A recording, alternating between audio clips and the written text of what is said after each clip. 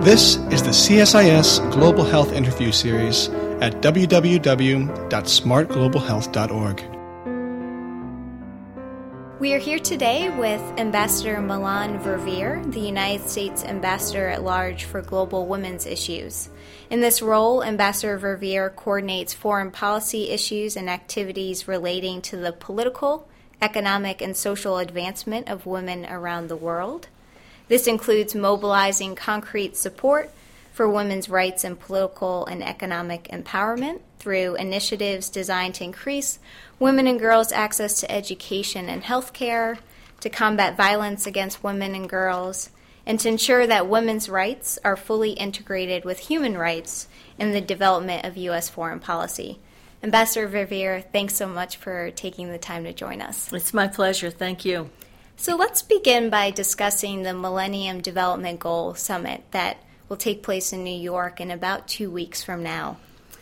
What are your goals for the MDG Summit? And in this period of global austerity and continuing budget cuts, how can the U.S. use the summit to push ahead on women's and girls' health?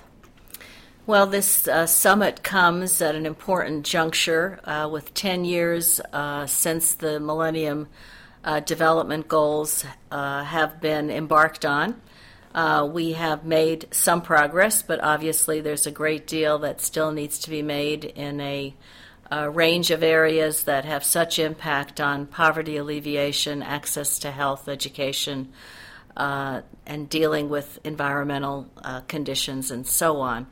The summit will bring together leaders from all over the world and ensure that we can up the ante, so to speak, really underscore the importance of our commitments that we have made and continue to make, and to really create the kind of energy to go into perhaps the home stretch in some ways of the 5 years that are running on the timetable that was established.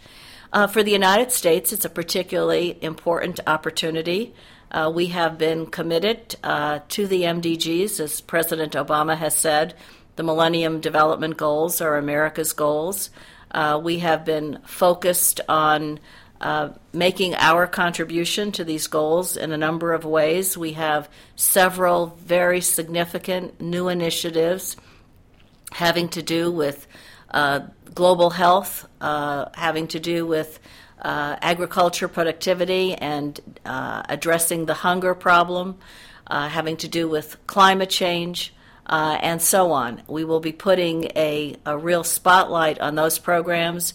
We will be announcing our strategy as we go forward with a lot of focus on innovation and sustainability and all of the key factors that are involved in those overriding categories, and putting a real spotlight on women and girls, because MDG 3 is all about women's equality. And it is the linchpin for the achievement of all of the other goals, redressing the inequality of women and girls, redressing gender equality continues to be an enormous challenge. And if we don't succeed at that, we will not succeed at achieving the goals that have been established in the MDG declaration. And so that is a part of our significant agenda. Will be from the President, the Secretary of State, all of us who are at the United Nations during that very busy period to ensure a strong voice on the part of the United States for the MDGs, for our strategy, for the initiatives that are part of our commitment, as well as an extraordinary strong focus and spotlight on the importance of investing in gender equality. The UN is launching several new initiatives focusing on women and girls. There's the new UN Agency for Women and a new maternal child health initiative. How will the U.S. support each of these, and do we really think they'll make a difference? We are really hopeful that they will make a difference, and we are strongly supportive.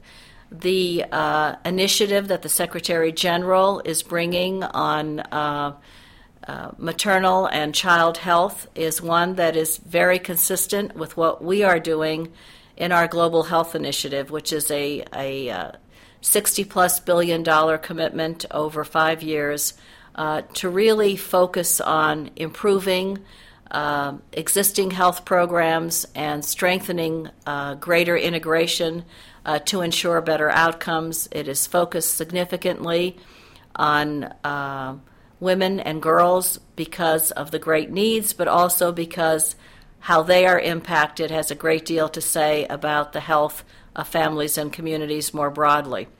It has a very strong focus to that end on maternal and child health, on family planning, and on nutrition.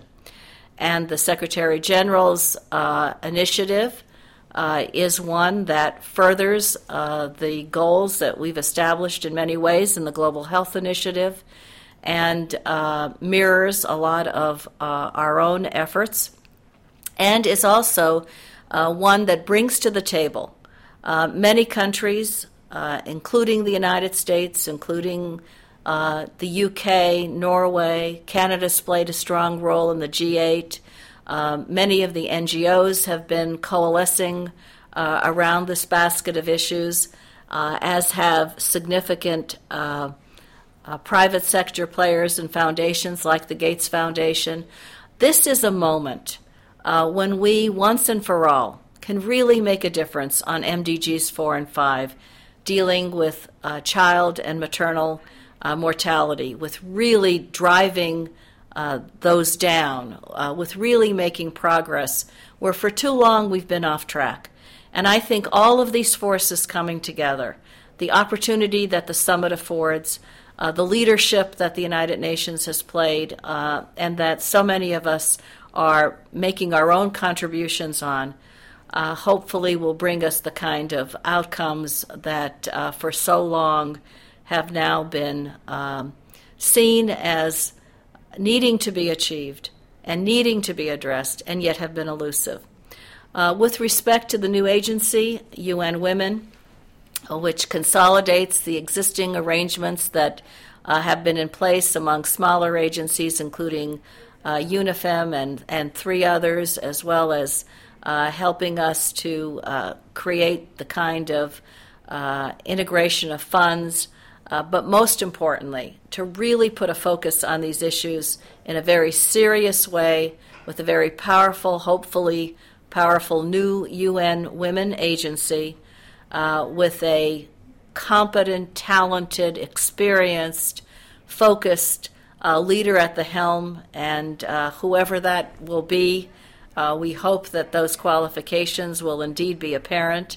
The Secretary General will be making this announcement during the opening of the United Nations General Assembly, and it will ensure that there is a very strong voice for these issues at the right hand of the Secretary General, and it will ensure that these issues relating to women and girls, which are so cross-cutting across all of the issues, whether it's conflict prevention or the promotion of health, that the United Nations deal with, and so many more, will truly be in a much better and stronger position so that the outcomes on these issues will truly be more impactful than they have been heretofore.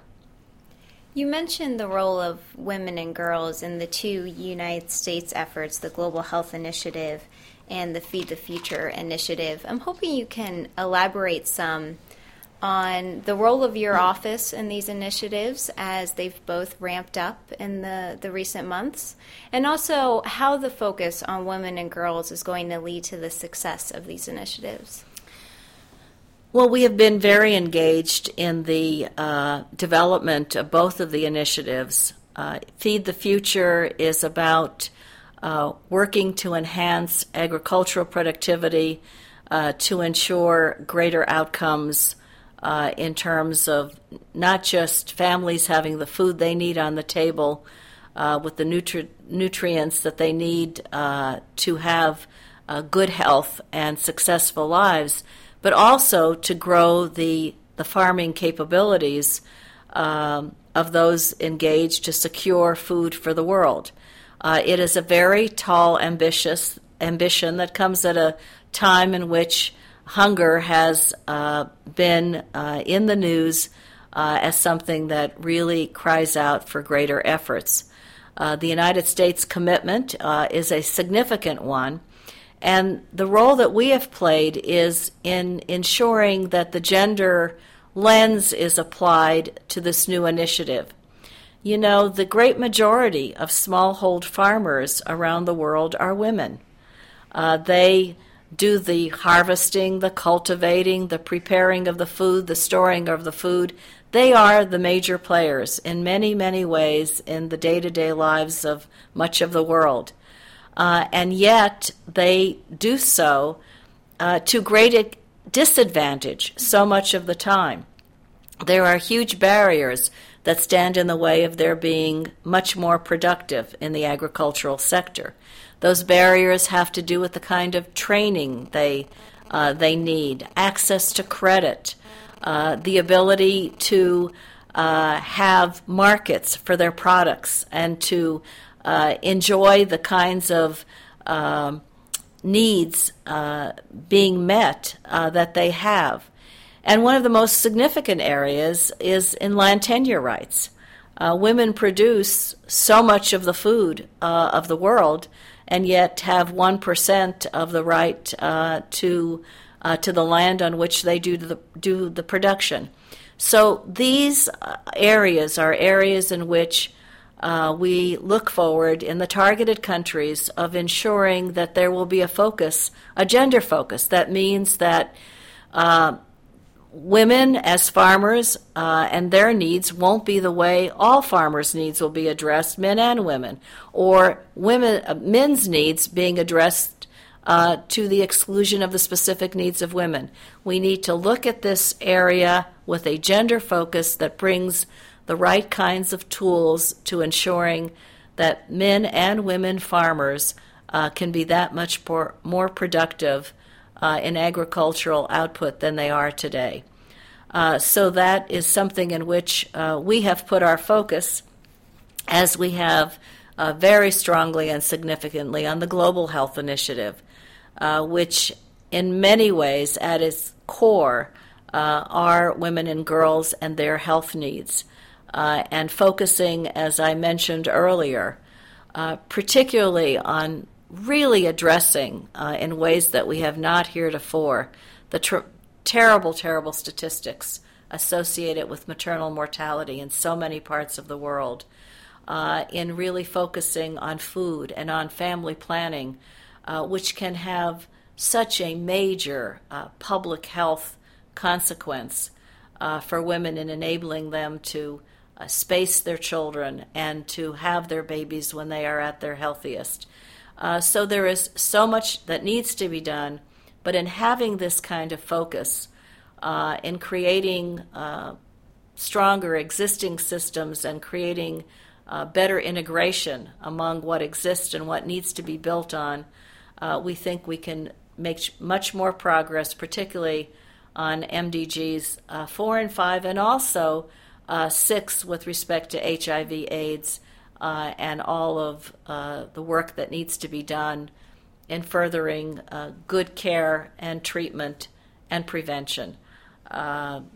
While so many, and hopefully more, will be able to have access to the antiretroviral drug, it is also critically important that we put a big focus on prevention so we don't have the kind of continuing large numbers of infections that are making it so difficult to really address this very serious health need around the world.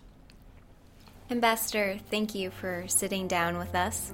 Interested listeners can view a recording of Ambassador Verveer's September 7th speech at CSIS, Making the Most of the MDG Summit, Advancing Progress Through Empowerment of Women and Girls, at www.csis.org/globalhealth.